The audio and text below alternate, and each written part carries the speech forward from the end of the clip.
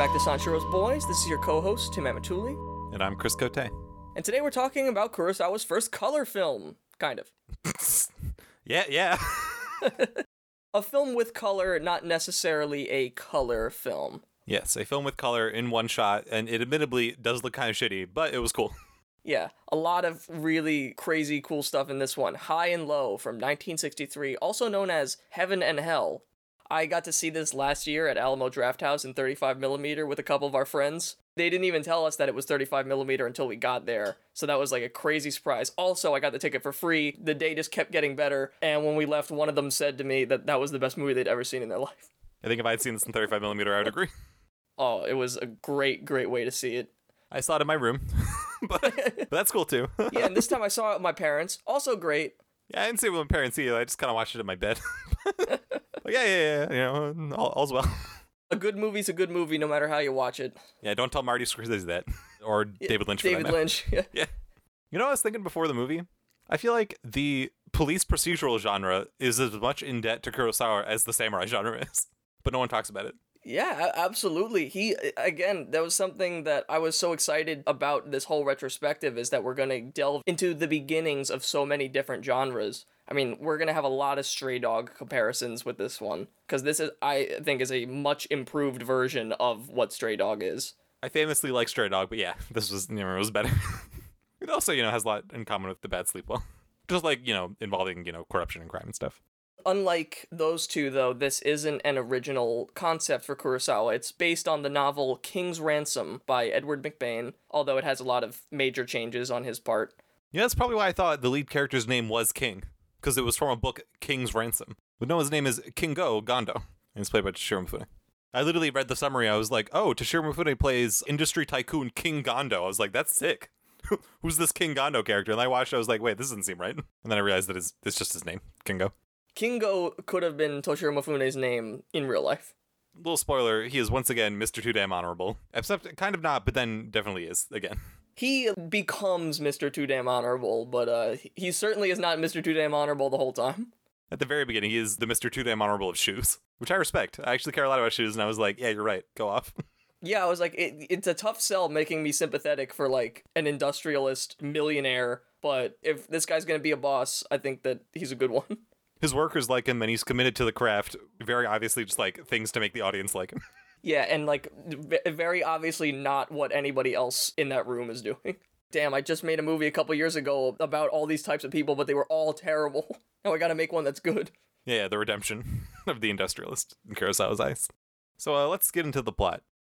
Kingo Gondo is about to make the boldest move of his career by acquiring a majority stake in the National Shoes Company. He has mortgaged everything he owns for this opportunity, but before he can finalize the time-sensitive sale, he receives a call telling him that his son has been kidnapped. However, the boy is revealed to be fine, and the kidnapper actually got a hold of Gondo's chauffeur's son, Shinichi. The police are brought into the conflict as Gondo wrestles with whether or not he should pay the outrageously large ransom, but he eventually does. After 30 million yen is thrown out of a train and Shinichi is recovered, an in-depth police procedure begins. Shinichi manages to bring investigators to the hideout where he was held hostage. Inside the shack, they find 2 dead junkies who have overdosed on heroin, along with a note to the kidnapper indicating their intention to blackmail him. The police soon deduce that poor medical intern Ginjiro Takeuchi is the kidnapper, and he gave the junkies pure heroin to cause them to overdose. The cops use the press and a forged note to trick him into thinking his victims are still alive. Detectives tail him through Dope Alley as he buys more heroin and tests its effectiveness on another junkie, killing her. They follow him back to the hideout and arrest him. Before facing execution, Takeuchi asks to meet Gondo in prison, explaining his jealous hatred for the wealthy man who lived in luxury above miserable poverty. He claims to be unafraid of dying, though his emotions betray him as he is dragged out of the room and a protective shutter closes, leaving Gondo alone. So, quite a lot happens in this movie. Yeah, I mean, it's almost 2 movies. This movie is, I think, the most bifurcated of all of them. You know, we've seen that with other ones like Scandal or Kiru. With High and Low, Heaven and Hell, it is really a film of 2 parts. Start the first half up high in Gondo's house, and the second half down low in the slums of the city. That makes sense, yeah. I guess I wasn't thinking structurally about it because I've only seen it once. I didn't have enough time to think about that, but yeah, that makes sense. I actually didn't feel the bifurcation was as bad as it was in, like, Ikaru, and where I thought it was more distracting. Mm-hmm. Just because we actually, Tetsuya Nakadai was there, like, the whole time. He kind of, like, holds it together. Whereas in Ikiru, it's like really just Takashi Shimura and then he like disappears. Yeah, I agree. I used to have a bigger problem with the way that this movie was split because I think the first hour is just so good. And then the second hour, though, is also so good, just in a very different way. The problems I used to really have with this movie have smoothed over a lot, and I now realize that Tatsuya Nakadai's character is also the main character. It's just that he's not in the first 20 minutes. Because of that, it feels like he is a secondary character and that Gondo is the main, but that's not the case. Yeah, and Kurosawa's done that before where you start on a character and then another one becomes the main one over time. Sometimes, like, the main character will die, and then you'll just be following someone else. Yeah, and, Gondo does weave his way in and out of the second half a little bit more than I did remember, which I think is nice. They wind up going to his house a couple times. They have that really cool scene where Takeuchi actually asks Gondo to light his cigarette, which is just a wild, power move that he doesn't even realize. When you see him over by the shoe store, I was like, oh yeah, Gondo, I forgot about him. Yeah, this is by forget. At least in this movie, he is honest about it. I mean, it's literally in the title. Whereas some other movies, it's like, oh wait, the movie's totally different now. What's going on? But, it's set up where you kind of expect that. I even, at the point in which the police start to, look for the guy, there's, a slow fade to black, and I was like, oh, here comes part 2, the second half of the movie, which will be totally different. You can feel that it's going to happen. It's not quite so rough. And it's like, yeah, we're following the cops. What is Gondo going to do? He literally doesn't have a part to play, and thus he isn't in a lot of the movie. He's not a cop. He's not a detective. They already have the information they need from him because they were there the whole time. And if they need something, they just go to his place and talk to him. Yeah, it is weird, but I think it works. I think just conceptually, this has been the one Kurosawa that has always caught my attention more than any other, because I think the premise of having this kid be kidnapped, but it's the wrong kid, but they still want the same guy to pay for it, is so good. I remember the day that I heard about this movie, I had never raced to watch a movie quicker than then, because I was immediately that sounds so crazy, that's so simple, but so brilliant, I gotta see it. I mean, Kurosawa loves to, use these moral questions in his movies, but I think, it is more successful here than anywhere else. Even though I didn't find very many answers for myself, including what I even thought. I was like, should he? I don't know. I definitely am with you with the philosophical angle for this. I think Kurosawa tackles a lot of really great ethics questions in this movie, some very directly and some indirectly. And I think that that's what makes the movie so engaging, is the movie is all about actually making you work and making you feel like a detective, because you're piecing together everything with the rest of the cops, and you also totally empathize with everybody in this situation. And so it is yeah, what would I do if someone tried to kidnap my son, but they actually kidnapped, my neighbor's son or something? Or then later on, that junkie woman at the end of the movie dies because these cops let a murderer walk free to trail him and frame him for a bigger crime so they could lock him up longer, but because of that, someone died. Yeah, I know. I was like, why didn't they just arrest him then? You just did murder. He did murder and they saw it. Or more or less. He always gives us a lot to chew on, but I think here especially, it is just a banquet of ideas.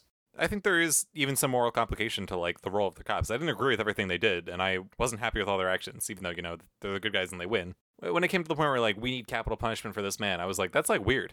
I think that's a little bit dated. I think nowadays there's different opinions generally about capital punishment, but it comes across weird and they're we gotta kill this guy with the power of the state. Whatever, as a socialist, I have opinions on that. Something interesting that Donald Ritchie put in his book, also, by the way, he was on set for part of this movie. Oh, wow. He actually got to be there for part of it, and he talked about some behind-the-scenes stuff. He was saying that this is the story of a man who has always been in control of his life, and then now there are two different forces that are wrestling control away from him. Because the first half is this kidnapper now has a stranglehold on his life, and then in the second half, the police are now the ones that really are the only way for him to get his means and money back. So he can't do anything until they do what they need to, and who knows how long that'll take. He has to resort to going back to square one. So yeah, I guess we should go into the beat by beat. King Gondo is about to make the boldest move of his career. Yeah, he's about to end these man's whole career.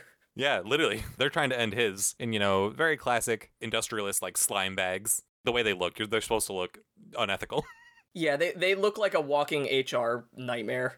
Yeah, they're trying to strong-arm Kingo Gondo, pardon me, the king, into essentially selling out. They're trying to make these shoes at half the cost for double the profit and make them shitty.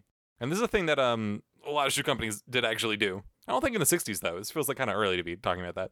If you just, like, talk to old people about any given shoe company, they'll be like, man, they used to be better and now they're not. For probably exactly the reasons that we see in this movie. He saw it coming. It's another capitalist nightmare like the Bad Sleep Will. Kingo Gondo doesn't want to do that. He is the one who actually is in charge of making the shoes. He runs the factory, and he's actually a guy who came up from working on the factory to eventually running it. So he's kind of like the rags to riches story, and that sets him apart from the other guys who clearly don't share the same background of him. They're clearly just suits that have come up as Japanese salarymen. They would view a shoe company the same way they would view any other company. Today they'd be private equity ghouls, just buying Toys R Us, stripping it for parts, and then selling it. But, you know, that's what they're doing with their own company, the National Shoes Company, which only makes women's shoes, which is strange. Yeah, maybe they could double their profit by making twice as many types of shoes. I do really like him. He's like, this is trash. You start ripping the shoe apart in front of them. He really just shuts them down, and they're like, all right, Kingo Gondo, then we're going to convince the old man, who is the, whatever, CEO, owner of the company, and we're going to kick you out, and then you'll be like the last thing stopping us. They talk about the old man all the time, and we don't even see him, but he's just kind of this anonymous, neutral third party that has enough stake in the company that whoever can convince him to join their side would automatically gain their control of the company. But Gondo has put this plan in motion to have enough that even if the three of them combine forces with the old man, they will not have enough. Yeah, he'd have 1% more, which is crazy. Yeah, as if they can't buy 1% more. That would just mean de facto that he is the CEO. The stockholder said it's my turn to be the CEO. This is the Kurosawa Stonks movie. You never see people talk that much about corporate ownership structure in movies, so it was cool to see that. Everyone thinks he has 14, everyone thinks he's kind of a small stakes owner, but he secretly bought like 15 whatever more, and then he was about to make a deal for like the last whatever to put him up to 57%. And that deal is going to cost him 30 million yen. And he has 30 million yen because he mortgaged everything in his entire life, including the clothes on his back, seemingly without telling his wife or anyone else. Gondo has this aide, Kawanishi, who you're kind of always a little suspect of him because the other directors are like, yo, you could totally help us sell this guy out and then we'll make you a director instead. So he's automatically on a suspect list like, okay, what's this guy gonna do? Yeah, and he seems sympathetic to it. He's like in Kingo Gondo's corner because he's been his assistant for so long, but he's like obviously corruptible. And they like make that clear. Yeah, I mean, he doesn't want to be a subordinate forever. He does have his own aspirations, and so this could be the key to a very good job in a very successful company. And all the while, we have a couple other characters running around. We have Aoki, who is Gondo's chauffeur, and then Gondo's son and Aoki's son are running around playing cowboys and Indians, I guess. Yeah, with a cap gun that you can apparently fire like 1,000 times without reload. Yeah, so one of them is running around dressed as a cowboy, the other isn't. Gondo gives the advice to his son that it's exactly the same way that he's living, where he's like, you gotta hide, and then you gotta come out and you gotta kill him. Jun is his son, and then Shinichi is Aoki's son. They're first running around outside, then they come inside and, without anybody knowing, switch clothes to switch roles, because, you know, they're good LARPers. Then they run outside again, and that's the last time we see Shinichi for a very long time. We have a couple different phone calls come in and out as Gondo secures his plans and then finally tells his closest friends and family about it. And tells his assistant that he has to fly to Osaka that night to secure the deal and make him majority shareholder in the entire company. The actual amount of money that he's going to have to pay in total, I think, is something like 150 million. He only needs to pay like 30 million up front, and then once he has the possession of the stuff, he'll have so much more money that he can pay off his creditors and everything. I really love the way that Kurosawa is able to use a phone ringing to just bring dread. Every single time that phone rings, you perk up because you get so nervous because it's like, I have no idea who it is. Yeah, no, definitely. That's well used throughout the movie, and it keeps happening. We finally get the call that I've kidnapped your son and I want 30 million yen. The audience knows because Mifune says, what? You've kidnapped my son? Yeah, and everyone runs in. We move really close to him. That's another thing. There's a lot of camera movement in this, a lot of moving up and down in keeping with the titular themes of the movie. A lot of moving high and low with the camera. I, at that point, thought, oh, maybe it was the three executives, but that was really fast to pull that off. They are definitely suspects because you know now that there are people that hold a grudge against Gondo. We also know that there's this slimy other guy that'd be willing to do bad things. Yeah, but it doesn't exactly make sense because they just learned that he wasn't going to agree with them. They really thought he was going to do it. Always go into the meeting with a contingency plan. So he's freaking out. He's like, I'll give you the 30 million yen. I don't care. I'll do it. And then his son walks in. And he's like, wait, my son has not been kidnapped, but where is his friend, my chauffeur's son? My widow chauffeur. Yeah, my perfectly set up person to be the most sympathetic and wretched person. His son was actually stolen because they are identical in swap clothes. I love that in the shots, Aoki is always like off to the side, but he's always there. And then eventually they have a cut where he's finally center frame and he realizes, oh my god, if it wasn't his son, it was my son. And he sprints out the door. At which point he's like, oh, we'll call the police. He's like, you weren't going to call the police when it was your son. There's like he can't hold him hostage. That's ridiculous. He can't extort 30 million yen out of a chauffeur. But we learn, yes, he can. He's like, so I made a mistake, but it doesn't matter. I still want 30 million yen. So the police are called. They come in disguise, which is very clever. They come as a department store shipment. The police are shown to be like very competent, despite the fact that it's a very difficult situation. This is the most competent police department in cinema history. Yeah, any movie that displays the police doing things is propaganda because this would never have happened. The way that they sell it is that Tokura says that the highest ransom before today was only like 2 million yen. So the fact that this guy's asking for 15 times as much money is totally ridiculous. It has literally put the entire force of the city's police department to finding this guy because it's so outrageous and this man is clearly deranged. So that's why they can do such a thorough investigation that probably otherwise would never ever happen. One thing I'm a little confused about, spoiler, we learn that the person who did the kidnapping has nothing to do with any of this going on with the business. So why did he know that Kingo Gando has 30 million yen exactly saved up and ready to use at that notice? I chalk it all up to the one kind of gimme that you gotta give this movie because it is incredibly convenient to have this happen at literally the exact same minute that he is just suddenly, for the first time in his life, become poor, technically. It's just pure convenience for the sake of drama, but that's fine because he's broke no matter what, essentially. He would need to mortgage everything to pay this ransom anyway, but now there's an additional level of suspense to it. If Kingo Gando didn't have this crazy plan to buy the stock and the guy was like, I need 30 million, he'd be like, I don't have that. What are you talking about? Like, I don't remotely have that amount of money. I only happen to have it for plot reasons unrelated to anything you'd know about. That's like my only complaint about the entire film. I agree, and you know what? It isn't enough of a complaint to actually, really impact it for me. I'll give the movie one conceit. We need this to have extreme drama. Yeah, I didn't even realize that until much later, because you don't realize that he's unrelated until much later. Yeah, and it lends credence to us suspecting the other people, because we know that they would have that knowledge. It's a lot of time of getting more phone calls and having a lot of debate because Aoki is begging him against his better judgment to please pay the ransom. I will literally work the rest of my life to try and pay it off. The verb is begging, but it's made very clear that if Kingo Gando does this, he probably isn't getting the money back. He's financially screwed. He's now asking this other man to sacrifice his livelihood for his son's life. It is an absurd thing to ask anybody, but he is the only one that can do it. It's just an unfair situation. There's no good way out of it, which is what I think makes the drama of it so good, is there's no right answer here. Well, no, there is a right answer, and it is, again, the cops put it out pretty clearly, where it's the first thing we need to do is just focus on getting the kid back, then we'll worry about catching the guy. The kid's life is the main priority. And it's yes, I agree, that's probably the way it should be. That I think is a good value to put forward in terms of life over money. But it is also but then this man's life, his family's life, is screwed too.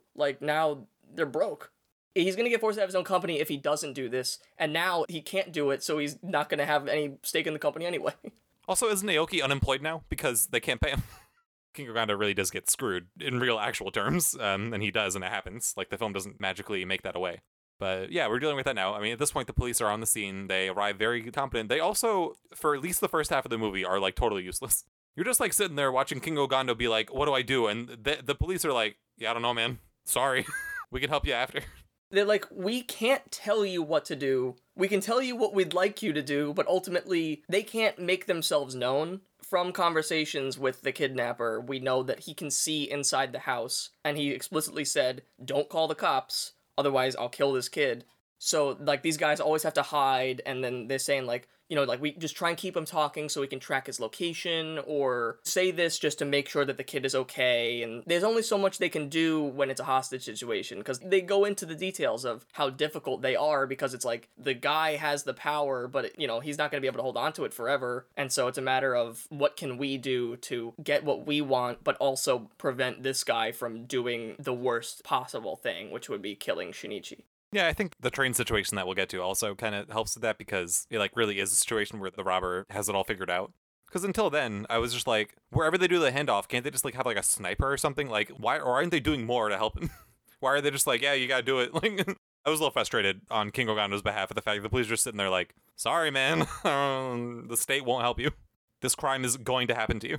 It's like if you try and pull any tricks that they can catch on to immediately, they could still kill the kid. I mean, there was a very real possibility that when they sent the money out the train that they kept the kid. There's no way of guaranteeing that Shinichi is actually going to be freed, but this is their best shot at it, and they just have to hope that the guy actually won't keep this hostage, because he's going to want to skip town, and you don't want to have to keep holding onto a hostage, and you probably don't want to actually have to kill a child. Yeah, I know. I just like, they seem very uncreative at the beginning. Like, they're not even like suggesting things that could have been possibilities, like give him fake money or whatever. Like, they felt impotent at first, then they make up for it.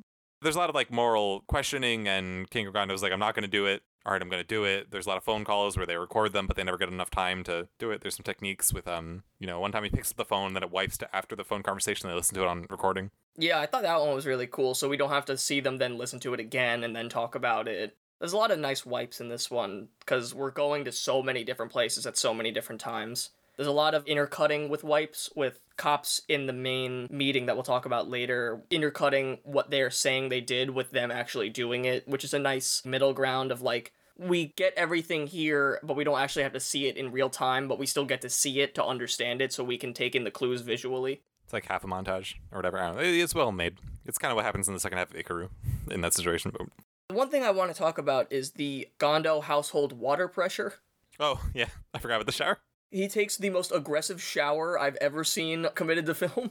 That man has supreme water pressure. He's like blasting the skin off of his body. Later on, he also is in the train bathroom and he just keeps splashing himself with water. Like, Mifune is very aggressive with his water in this movie. I love the way that the whole house is utilized, too. It's very large and open. It's sitting on a hill above a slum. He is always playing with the curtains as a way of externalizing some of his frustration and anxiety as he's walking back and forth, especially when Aoki is begging him, and he's like, stop begging me, like, I don't want to talk about it. He's, like, in the curtain. You, like, don't even see him at that point. The cops even acknowledge later on, and like, I do see how this would make someone really angry, because you just see it, and then I'm like, I agree. That's pretty insensitive of the dude, and it's like, the guy is good, but he also is flaunting his wealth to people that live much worse lives than him. Maybe he didn't make the house. Maybe he bought it. But whatever. Still, he chose to buy it. So Gondo, like, finally says, I'm not going to do it. And everyone is like, all right. And then he gets a call. And, well, he's like, the police captain tells him, at least say you will. Like, let's do something fake or whatever. Like, pretend we will. So he gets the call, and the call says, strange, King Gondo, why are your curtains closed? It's like the middle of the day. And you never do that. I would know. I wish he would use the excuse, oh, I'm naked, I just got out of the shower, because he is. But no, he doesn't say that. Yeah, he actually is in his bathroom. Yeah, I was like, wait, he has, like, actually the perfect excuse. He's literally, like, naked. Like, why would he open the curtains if he was just changing? He runs to take a shower, they get a phone call, they get him out of the shower, he runs in, wet as all hell. And then, yeah, that's when this phone call happens. He says, I'll do it, and then they hang up after the police hide. We're, like, not really sure what's happening, and that's when King Ogondo calls the bank and says, hey, can you give me 30 million yen in cash? And that's when we learn that he's actually going to do it. The kidnapper has very specific demands for this use of the serial numbers and the exact types of banknotes that they need, which is good because the police have all that information so that when certain things are cached, they're able to find them. There's actually nice dialogue from the cops. Once we reach the train, they're like, I didn't like him at first, but I really have come to respect him. Yeah, I grew up poor, so I have disdain for the rich, which I love just to see a character say. But I've come around to this guy. He actually seems like a very genuine guy, which he is. I don't think there's ever a part in this movie where you don't like Gondo. There's a part where you're angry with him because you're like, I do want you to do this, but I also acknowledge how ridiculous of a demand that it is, and I feel terrible for you that you have to do it. I was always okay with him not doing it. I was like, oh, geez. But he does it, because, it's not a Bellatar film. This train sequence is just masterful. All the cops are undercover on there. They've searched the entire train. They don't find the kid. They're passing notes to each other. One of them keeps falling asleep. They're like, this isn't a luxury trip. We're looking for a child. They've arranged, okay, you need to get this specific briefcase that holds exactly this much money, and it's exactly this thick. Before they go to the train, Gondo actually gets his old tool bag that he clearly hasn't touched in years and puts in a little pill capsule thing that the cops have for a couple different contingencies when the guy tries to get rid of the evidence. So if he burns it, it'll create pink smoke. If he drowns it, it'll create like a horrid smell or something. There's a few different ways that it can go. And Gondo, because he used to also work on leather bags, is able to put it in a really good place that they would never find. Bosun says, oh, we're going to need a specialist for this. Like, we're not qualified. And he's like, say no more. So yeah, that's another scene where you come to like him because he's cool. And the reason that the kidnapper has demanded this is he said, go to the train and I'll give you more information then. And he calls the train and he says, like, which is sick. You're going to throw those 2 briefcases out the window that opens exactly 2.75 inches so you can slip it through exactly. You're going to arrive at this bridge. Before you cross it, you will see the kid as proof that he's still there and that we will hand him over. And once you cross the bridge, you will send those 2 briefcases out. That's genius. There's nothing the cops can do about it. They have no way of getting people there in time. They're stuck on a moving train that they can't just hop off of or drive away with. They're like, damn, this guy's really got us cornered. This is basically the only acceptable way for this crime to have possibly happened. It was literally perfect. This is presumably Edward McBain's writing, because that was, like, really crazy. Like, I was like, how would anyone come up with this? But if, you're a crime writer or whatever, if it's your thing, then I guess it makes sense. It's like a Ocean's 11 kind of thing. There's something that's so satisfying about just seeing a plan and watching it be executed. They really got him. There's like that great moment right before he actually throws the money out the window where you just know he's watching like his entire life flash before his eyes as he has 1 second of almost hesitation, but he just is holding it there and then he just lets it go. He's got to do it for this kid. And he does it. The kid is released, which they get off at the next stop and they drive back as fast as they can. The kid's there. He's fine. One thing that does happen is they take 8mm footage of both the front and the back and out the side and pictures and everything, try to get as much information as they can on this guy. The people are dressed so that there's no facial identification. They're wearing big hats and everything, so they got nothing on that except a location, and then they can also see if anybody was around them because there was a farmer near them, and he sends them one place and then another and another. They learn that it's like a woman and a man, and the man might seem young or whatever because he's mobile. Richie points out it's like this moment of extreme movement in between like these 2 pretty stagnant halves. The first half of the movie is literally just a play because it's all in Gondo's house. The second half, honestly, a lot of it is just in the police station, even though there's a lot of moving around, but it isn't like super hectic, crazy running ever. The movie has changed into one of the most engaging police procedurals that has ever been made. Kingo Gondo, you see a scene where his creditors are like, you can't pay a ransom on a child if we have to foot the bill.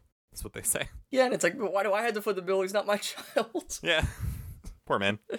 One really cool character beat that I like is when they find Gondo doing his lawn and he's really sweaty and everything. And it's like, yeah, he's not hiring a landscaper because he doesn't have the money anymore. And that isn't said, but you just can logically make that connection like, oh yeah, this guy's already starting to live different means of life before he's evicted from his home.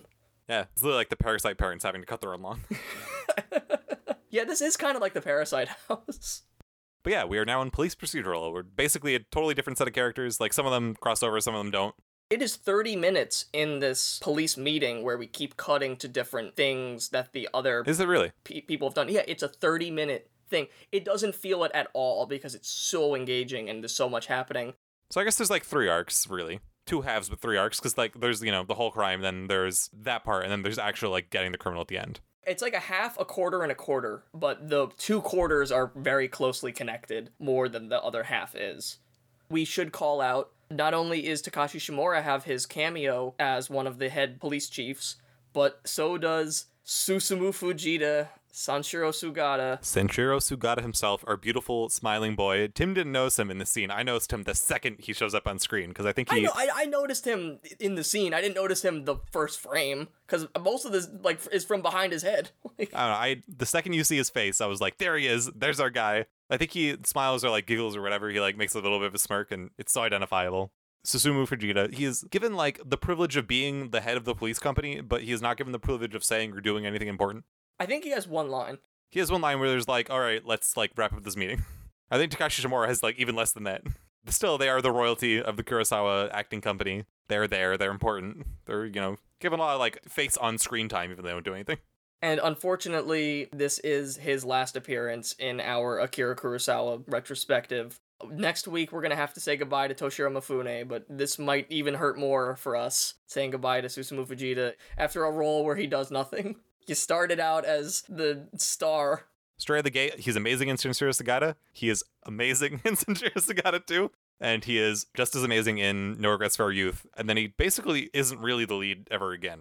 I will say that he's amazing in Yojimbo when he runs away and smiles and waves. God, I honestly like my favorite smile in cinematic history. Susumu Fujita. I am right there with you. I hope the listener agrees. You gotta see it. It's amazing. But yeah, in this movie, he is just like one of the like bigwigs at the police station who like is in charge of the meeting but doesn't do anything. Really, all the actual work is being done by the new Kurosawa star, Tetsuya Nakadai.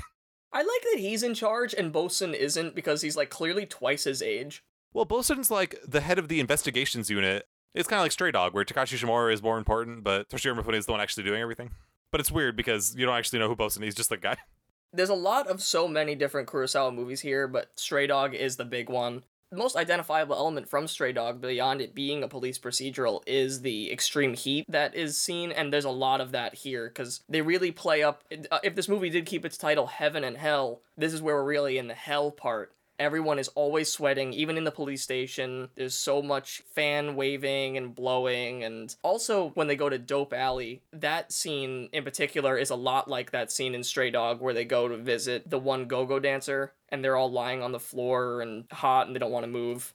I also noticed some stuff from Drunken Angel with the dance sequence in the club. It reminded me a lot of when they had those sequences with Mifune barely holding it together before he dies. Also kind of happens in Ikaru. One thing I do like is that the villain of the film, we're introduced to him privately about like halfway through the movie. We're not told that we're seeing him really ever, but it is made clear. There's that really gross canal that some of the cops walk past, and then we shift the camera over to seeing the reflection of the kidnapper walking across. Because of the way that it focuses on it, you just know, okay, this must be the guy. And that canal reminds me a lot of the sump in Drunken Angel. It's a very clever visual way to like transition. And then now we're following this guy. And he just like has newspapers and goes back to his shitty apartment. You see the newspapers he's reading are all the headlines about Kingo Gondo. And the headlines are like, the whole city loves Kingo Gondo. Like, he did such a good thing by saving this guy, and he like gets mad. Do you think what he wanted was for him not to give the money? To ruin his reputation? He wanted to ruin this guy's life because he was so angry and jealous of him. It's hard to judge the actual, like, lucid motives of anybody that would actually do this because it is so insane. Yeah, also, I mean, his character is kind of poorly motivated. He really is, like, basically suicidal. He, like, is a man that does not care about his life and just wants to exact revenge upon the world before he dies. He lives for nothing, so he just wants it to be over, but he wants others to suffer the way that he has his entire life. He's like, I've never known joy, ever. The audience gets clued into him because we see him, like, privately, on our own, before the police find him. It's a very interesting decision on Kurosawa's part because it removes the mystery. We now know who the kidnapper is. Yeah, it's some young man who lives in a shitty apartment that can see the house from up on the hill, and that's all we know about him. Yeah, it's like, okay, we now know it wasn't any of the directors, we know it wasn't his assistant. We suppose it's possible that he could have been hired by the other guys, but you kind of get the sense that that's probably not the case because he seems to be obsessing over Gondo. The main thing in his life, besides, like, his abject poverty, is the fact that his house is perfectly set up so he can see Gondo's house in the hill. It's like the only thing he can see from his window, really, is the house in the hill. Yeah, it's his entire view. I like, again, like in Stray Dog, how we have a villain that has no connection to the protagonist of the movie, but I think it works a lot better here as a more understandable motivation, rather than in Stray Dog, where it was entirely based on the hunch that this guy would never have ditched the gun, or, like, never would have reloaded it. Yeah, wasn't the thing in Stray Dog mostly, like, it didn't mean that much to the villain, where in this one, it means everything to the villain? He could very easily have wound up getting the gun back from someone totally different. It was a little bit beyond the realm of possibility that he would actually be able to hunt down this guy. But this one, I think this whole movie is building on a lot of Stray Dog things, what makes it a lot better, in my opinion. In Stray Dog, the protagonist obsesses about the villain. In this movie, the villain obsesses about the protagonist. Yeah, it is a reversal of that. later on there'll be a lot of stuff to kind of connect them further when they finally meet at the end. Man, this fucking villain, though, Takeuchi, we don't learn much about him at this point, but he's just fucking nuts. I love him. I think he's a great character. No offense to Tsutsumo Yamazaki, but he really does look crazy. Just like his face looks like a villain. And like exactly this kind of modern villain who's just like turned villainous by the malaise of society and poverty, I think is what Kurosawa's going for. Where he becomes Joker-fied. The villain in the movie is society, but more specifically, it's Takeuchi. He looks especially villainous later on when he has those sunglasses on. The way that it's lit is like you do get like a starry pupil in each one of them from a reflection of a light. And it's like this man beaming into people and he has like the devilish smile on him as he knows he's gonna go kill someone. Yeah, like anime villain. He really makes this not threatening guy look threatening. He's somehow just like a 20-year-old dude, like a doctor, but also like a psychopath. And he portrays both very well, even from the very beginning, when he's just reading newspapers. And then, looking at his binoculars up at Gando's house. We know that the cops don't have much to go on for who this guy actually is or what he looks like. They have the Super 8 footage and pictures, but they don't see his face. They just see, like, okay, he's got the frame of a young man. Other cops are, putting together clues about there's like this stolen car at this time, so we were able to punt this down, and then we saw these other pieces, and listening to the tapes over and over, we can hear certain sounds like a trolley moving, or they can hear the money being deposited in a payphone, so they know that this guy called from a payphone, so they distinguish which ones can see the house, because he says he can see the house and he can look inside, and so, like, now we gotta find all these, like, they have an elaborate map like they do in The Hidden Fortress or in Seven Samurai, so that's like another Kurosawa touch there. Love when he uses maps.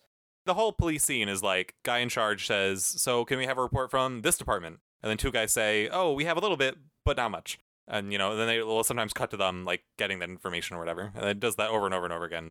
Aoki is also very determined to get this man caught because he personally feels so guilty for indirectly having Gando's life be ruined. So he is kind of playing detective with his son, trying to jog his memory. Shinichi's drawn a picture of the view from where he was being held hostage, so they know he could see this one island, that it was on a coast. They actually wind up crossing paths with Bosun and another cop, and he's like, what are you doing, you idiot? This is so dangerous. This man kidnapped your son, and now you're gonna, lead him to him.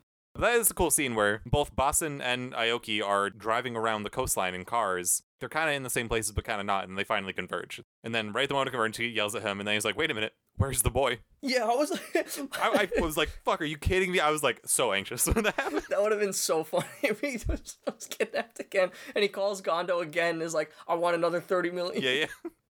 That's not what happens. The boy just walks up a hill, and he's like, wait a minute, this is the compound that I was held at.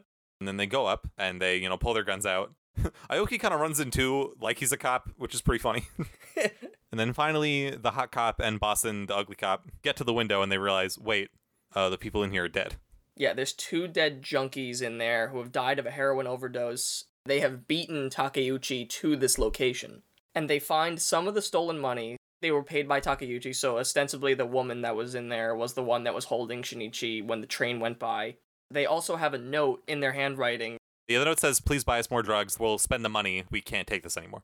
It's very clever of Takeuchi to use drug addicts as a pawn in his crime game. These people were murdered by Takeuchi indirectly by him giving them too potent heroin that he knew would overdose them. Yeah, intentionally not cut, buying pure heroin that isn't cut with other things to dilute it.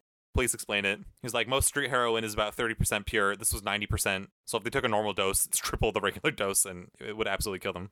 And I really like the way that they say, this is how we can reasonably suspect that this is a murder, because these people are clearly junkies. They do this all the time. So what are the odds that now all of a sudden they would have an overdose when they would do this all the time and they would know the exact amounts that they would take? Yeah, regular heroin users wouldn't make this mistake. And they say all of this to the press, which I like that he's bringing that element in like he did in The Bad Sleep Well, where the press were going to be a tool for exposing evil. So now Kurosawa finally gets to use the press as that tool to expose corruption. But the cops say, we want you to print a fake story to try and lure this guy out. But don't print that they're dead, because that'll ruin the investigation. What we want you to do is print a story that says that one of the identifiable bills from the crime has been used. So give in to the fear that this guy had that led him to kill them. Putting stuff in there to bait him into making a return to the shack so that he can go and kill them again, essentially. And then they can just stake that place out and wait for him. Right when they start to learn this, they also have Shinichi draw out a really bad drawing of what this guy looked like from his memory. Shinichi just does it, and Aoki's like, hey, check it out. He was wearing like a sock over his face to obscure his look so that Shinichi couldn't identify him, but he was able to identify that he had a wrapping on his hand. They put out a story saying, this is what the bag looks like that would hold the money, so he immediately gets rid of the bag, he burns it. This is what leads to it being the only color film thus far. Yeah, oh my god, it's so great. And they have that great like little horn sting that they keep using in the movie. And it plays super strong when the bag is finally burned and they can see the pink smoke from Gondo's house. You hear Shinichi say, hey dad, look, pink smoke. And everyone's like, what? And they run over. And then we, the audience, see pink smoke coming out of this smokestack.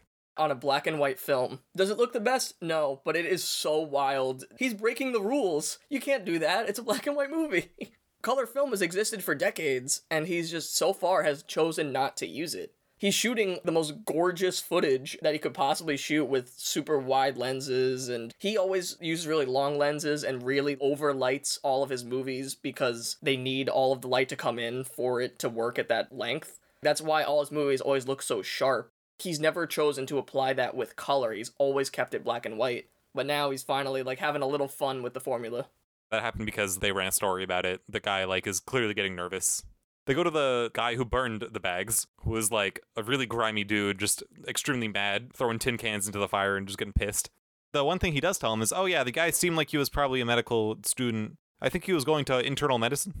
So then they go undercover. It always looks extremely conspicuous to the audience when they go undercover because we're supposed to know who they are.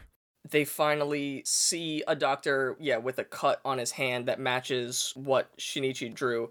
Extremely deep gash. That's like another clue leading to this might be our man. So then they take the junky note and they have an expert forgery done to make it seem like they didn't die of an overdose, and they have someone deliver the note to him so that he thinks that they're still alive. His reaction right away proves to them, okay, this man is definitely guilty, but we can't arrest him yet because we can't prove that he killed two people because we're going off of no evidence. We highly suspect, and based on that reaction, it basically confirms, yes, he did do this, but that evidence won't hold up in court, and he's only going to get a couple years in prison for kidnapping. Yeah, that's the part where they're like, man, we can only get this guy for 15 years. We want him to have the death sentence. Which is, like, fair. He's an awful, horrible man, but, like, that's a little gross. Like, we want revenge. We want him to, like, fucking die. Yeah, it's like, hey, whoa, wait, hang on a minute. Up till now, I've supported a lot of what you guys are doing. I might agree with it, and it's like, yeah, he did this crime, and they need to actually get him, but it is also, there's a fine line between doing that and actually, like, having a vendetta against this guy because he wronged someone that you guys like. Yeah, it's state overreach. I think every character in this movie is morally complicated. They really want to get him, so they're trying to essentially frame him to recommit the crime he already committed to prove that he did it the first time. Early in the film, they're like, what he did is already a capital punishment, but then I guess it wasn't. Originally, it was extortion, but then it actually wasn't extortion because it wasn't actually his kid. But then later, Boston says this is kidnapping for extortionate purposes, so it should count. Yeah, it's just like, that's something that's going to have to be up to a judge, probably, to decide. Whereas, like, oh, this guy also commits, like, triple homicide. That on top of kidnapping a child and threatening to murder him for the highest ransom in Japan's history is, like, probably the right concoction to get this guy into the chair. This initiates the final act, which is the actual, like, following stakeout whatever sequence to nab this guy. Little long. This is, like, one of the more linear parts of the movie. We're staying in this one moment for a prolonged period of time. There's a lot of time dedicated to him doing this very elaborate meeting with a drug dealer to buy dope. The club scene is definitely too long. The club scene's insane. It's really cool, and it was really fun. I get, like, the movie's been very tight and controlled. He kind of wants to let loose and go completely nuts. And he does. It's still too long. It's too long, but I'm still engaged with it, and I'm having fun with the cops cycling in and out for, like, who is following him. They're all just dressed in, like, suit pants and a white button-down, and that's how every man looks. 3 of them are dressed as Navy guys. The other 2 are dressed as gay.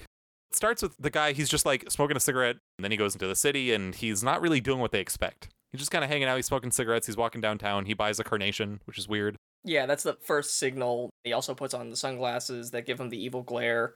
And the entire time, we're, like, following a series of undercover cops who, once again, are conspicuous to us because they all do little things that, like, they nod to the other cop or they're wearing something weird or they're in the shot.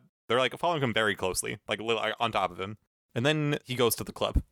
It starts with a shot that is nearly identical to one from Paul Blart Mall Cop 2, where he looks at a mirror looking down at a party scene and then eventually pans down to the party.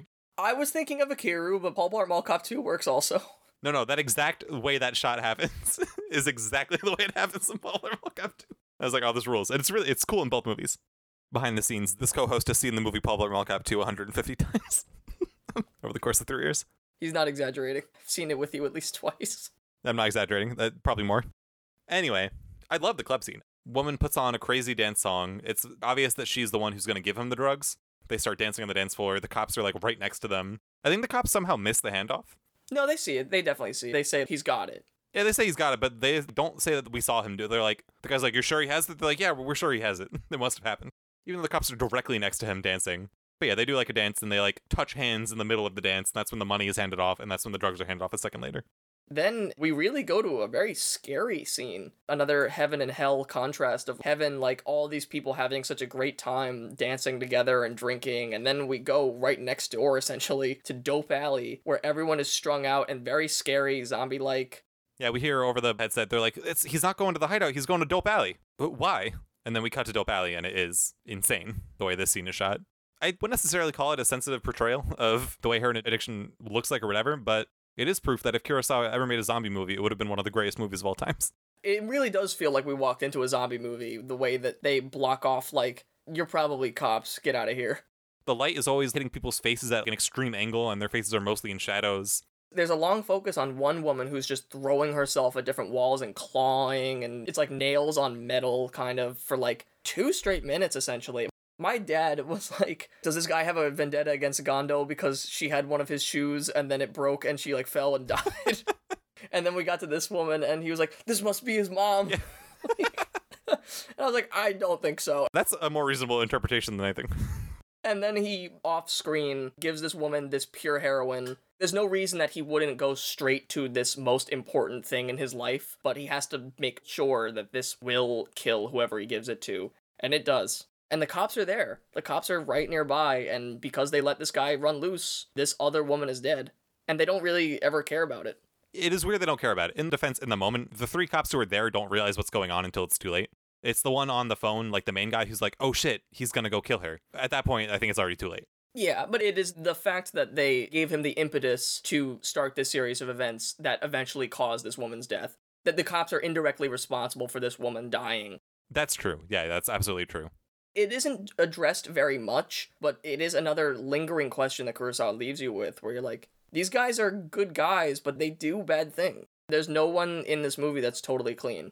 And then after that, that is when he is officially going to the hideout to kill his 2 accomplices.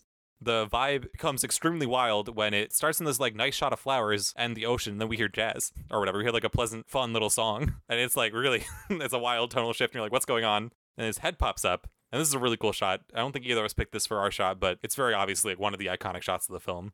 Takeuchi comes up, his head's in the flowers, and then his sunglasses are reflecting like the ocean in front of him. It looks awesome, and it lingers on it for like a minute. It's just really nice. The cops reveal themselves, and he immediately tries to kill himself by just ingesting pure heroin, and they grab his hand. And for some reason, there's a weird cut where all of a sudden they are trying to handcuff him, and then there's like a quick cut, and then they've handcuffed him. And it's like the same shot, and it's like, why'd that happen? They didn't do a very good job pulling his hand away. And that concludes that whole arc, and we have the epilogue. There's a brief little scene where they're like, oh, we got $27 million, will that be enough? And then as they say that, like someone slaps a for sale sign on the couch they're sitting on. Yeah, they were like, please don't sit on the couch because you don't own that anymore. Yeah, well, the auction's like, no, you can have it. It'll just be sold tomorrow. So the answer is the $30 million will not be enough. We don't really know what his situation is. It's clearly not good because all his stuff is being auctioned off. He got a lot of his money back, and that's a lot of money for someone to have, but he's certainly not going to be living the high life. Yeah, he's no longer Parasite House rich. He is just a guy now. And then we are at the prison scene, and we get told, oh, Takeuchi didn't want to see a chaplain. He just wanted to see you. So thank you for coming. Yeah, and he's like, yeah, I'll meet with this guy. I don't know who he is, but I do want to talk to him for, like, why did you want to ruin my life? And the audience, me, also wants to know why he ruined his life. And do we get an answer? Kind of. In the philosophical realm, yes, we do. The victim could have been anybody, and it wound up being Gondo.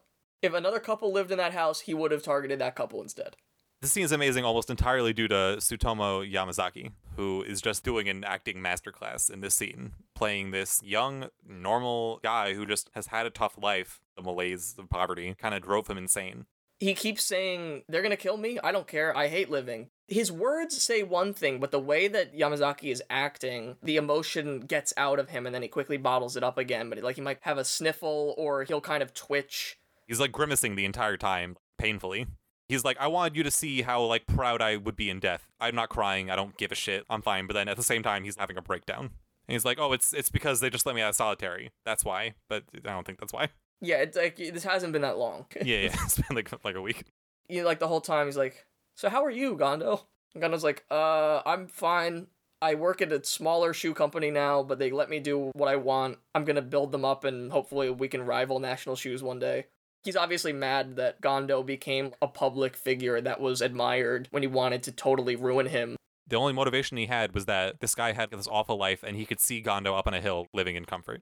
Like I said earlier, the villain was society. It was the shitty society that could lead this guy to have such an awful, poverty-stricken life and want revenge.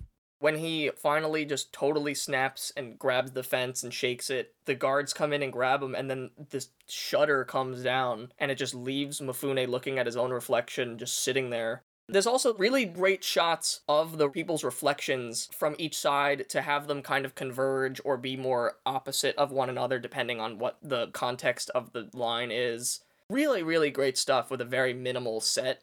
It really is like a reflective moment to end the movie on. The screen shuts down, you see him sitting, and the end.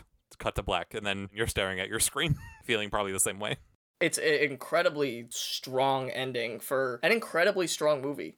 Yeah. I was thinking, like, how are they going to wrap this up? What was the motivation? I was really looking for an answer that he didn't give us, but, obviously, he's the master. This is better. I like it more like that. I think it's the right mix of having a personal connection between the victim and the oppressor, but also at the same time having it be abstract. So many crimes are personal, one-on-one, people that know each other, and then there's so many crimes that aren't. This is really like fate intervening into Gondo's life, where it's like, I don't know this guy, why did he suddenly ruin my life? There's no good answer. Like, sometimes people's lives just get ruined for no good reason. The suspense that he's able to ratchet up in this movie is unparalleled, I think, in his filmography. It is literally an edge-of-your-seat movie for so much of it, because it's so engaging, so intriguing, and especially because of how well it's shot. I think the cinematography in this movie is really, really good, and I feel like I'm just saying that every week. He's always been a strong filmmaker, but now he's really, really flexing. My favorite shot was what we talked about with the pink smoke. He really has taken every convention, and I think what Kurosawa is able to do so well so many times is to give you an expectation of something and then to take it away, or to prove you wrong. And the thing is, every single shot you expect to be in black and white. He subverts that most basic expectation of watching a black and white movie by giving you color, and that's freaking crazy. The principal actors in the shot, and they're all looking down onto the city, which there's a lot of in this whole movie, looking down. The opening credits are looking down on the city from the Gondo residence, which, sets up the entire real theme of the movie. You capture that here in an incredibly unique way. I do agree that the cinematography is wonderful. There was a little bit in the beginning where it's all in the house. I'm like, all right, this is getting a little, tired. It's just, there's only so much you can do in one room for, 40 minutes. But my shot actually has nothing to do with cinematography. My shot is of Kurosawa royalty. There's one scene in the police procedural, essentially, part where they're all doing the meeting, where it just cuts to, from left to right, Tatsuya Nakadai, Takashi Shimura, and Susumu Fujita. And they're all just sitting there, they're all laughing, and I was like, look at that. That's 3 hugely important actors in Kurosawa's filmography, and they're all just sitting there, at the head of this table, given the importance that they deserve for what they've done for his filmmaking. So I just really like to see it. It just made me really happy. I was like, look at that, 3 kings. We have the new, and he's kind of taking over, and the 2 who are clearly important, but they're in the back seat now, as they are in the movie, as they are in his filmography. Been there since day one, literally. I just love to see him. It is such a shame that Susumu Fujita won't be in any more of them, but I'm glad we got to see him last time. In my frame, he's smiling. Not his full toothy smile, but he's still smiling. Takashi Shimura looks great. He looks, like a cool old guy, like he has his entire life, but now he's actually starting to be the part. It just made me really happy. I just like that shot. I feel so much connection to these actors now after all these movies that they've been in with Kurosawa. He clearly has a respect for that too. Even when he puts in his company of actors and they don't have a big part, they're still important. I agree, and that's something that you can really only get from watching a filmmaker's entire oeuvre, where they do reuse people and you start to gain this connection. and now can come in with an understanding of a character before they even actually do anything, which is really good. Or sometimes he can use that to subvert it, and then you get to see a whole new side of it, a character, which I also really like. Not in this one, but yeah. If you hadn't seen his first, 4 films, you just wouldn't know who Susumu Fujita is. And, you wouldn't understand, it wouldn't mean anything to you that he's just some guy at the head of the table. Let's go to the Toshiro Mifune hotness scale. 10. 10. I'm giving him a 10. Fuck you. I thought he looked amazing in this movie. You can give him whatever you want. I now regret giving him a 10 in Sanjuro, because I think he looks better in this movie. He's looking thick and run down in this one. Yeah, okay. He starts strong. He kind of looks run down towards the end because he is, but he's still a king. He's very handsome, but he's not quite in his peak physical shape that we saw, every other week. He does hit a lot of your sweet spots in particular, I will give you that. I understand. He's a shoemaker? That's hot. He has a mustache in this movie. Looks awesome. He's kind of dressed the same way that he was dressed in The Bad Sleep Well, but I think he looked better in The Bad Sleep Well. I'll throw it in the 9.3, 9.4 range. Just because, he spends the whole movie being upset and sad, wiping his curtains around. But now, the big number, I used to always have this movie at a 9 because I had issues with the structure and some of the conveniences. The fact that it is, a little bit too long, some parts of it drag, and Gondo kind of drops out. Watching it this time, I was like, you know what? It really doesn't matter. This movie doesn't really work following, one person all the way through for, a big character arc. Even though there are big character arcs in this, it isn't structured in the same way that a normal movie is. And you would think, revealing the kidnapper's identity right in the middle of the movie, what a weird thing to do that ruins the suspense. It really doesn't. Everything that he does here really works, and he's created an incredibly engaging police procedural that incorporates so many strong techniques, so much great editing, cinematography. I really like the musical theme of this movie. I don't think that it's Kurosawa's very best, but I think it is definitely one of them. It is a 10 out of 10 for me again.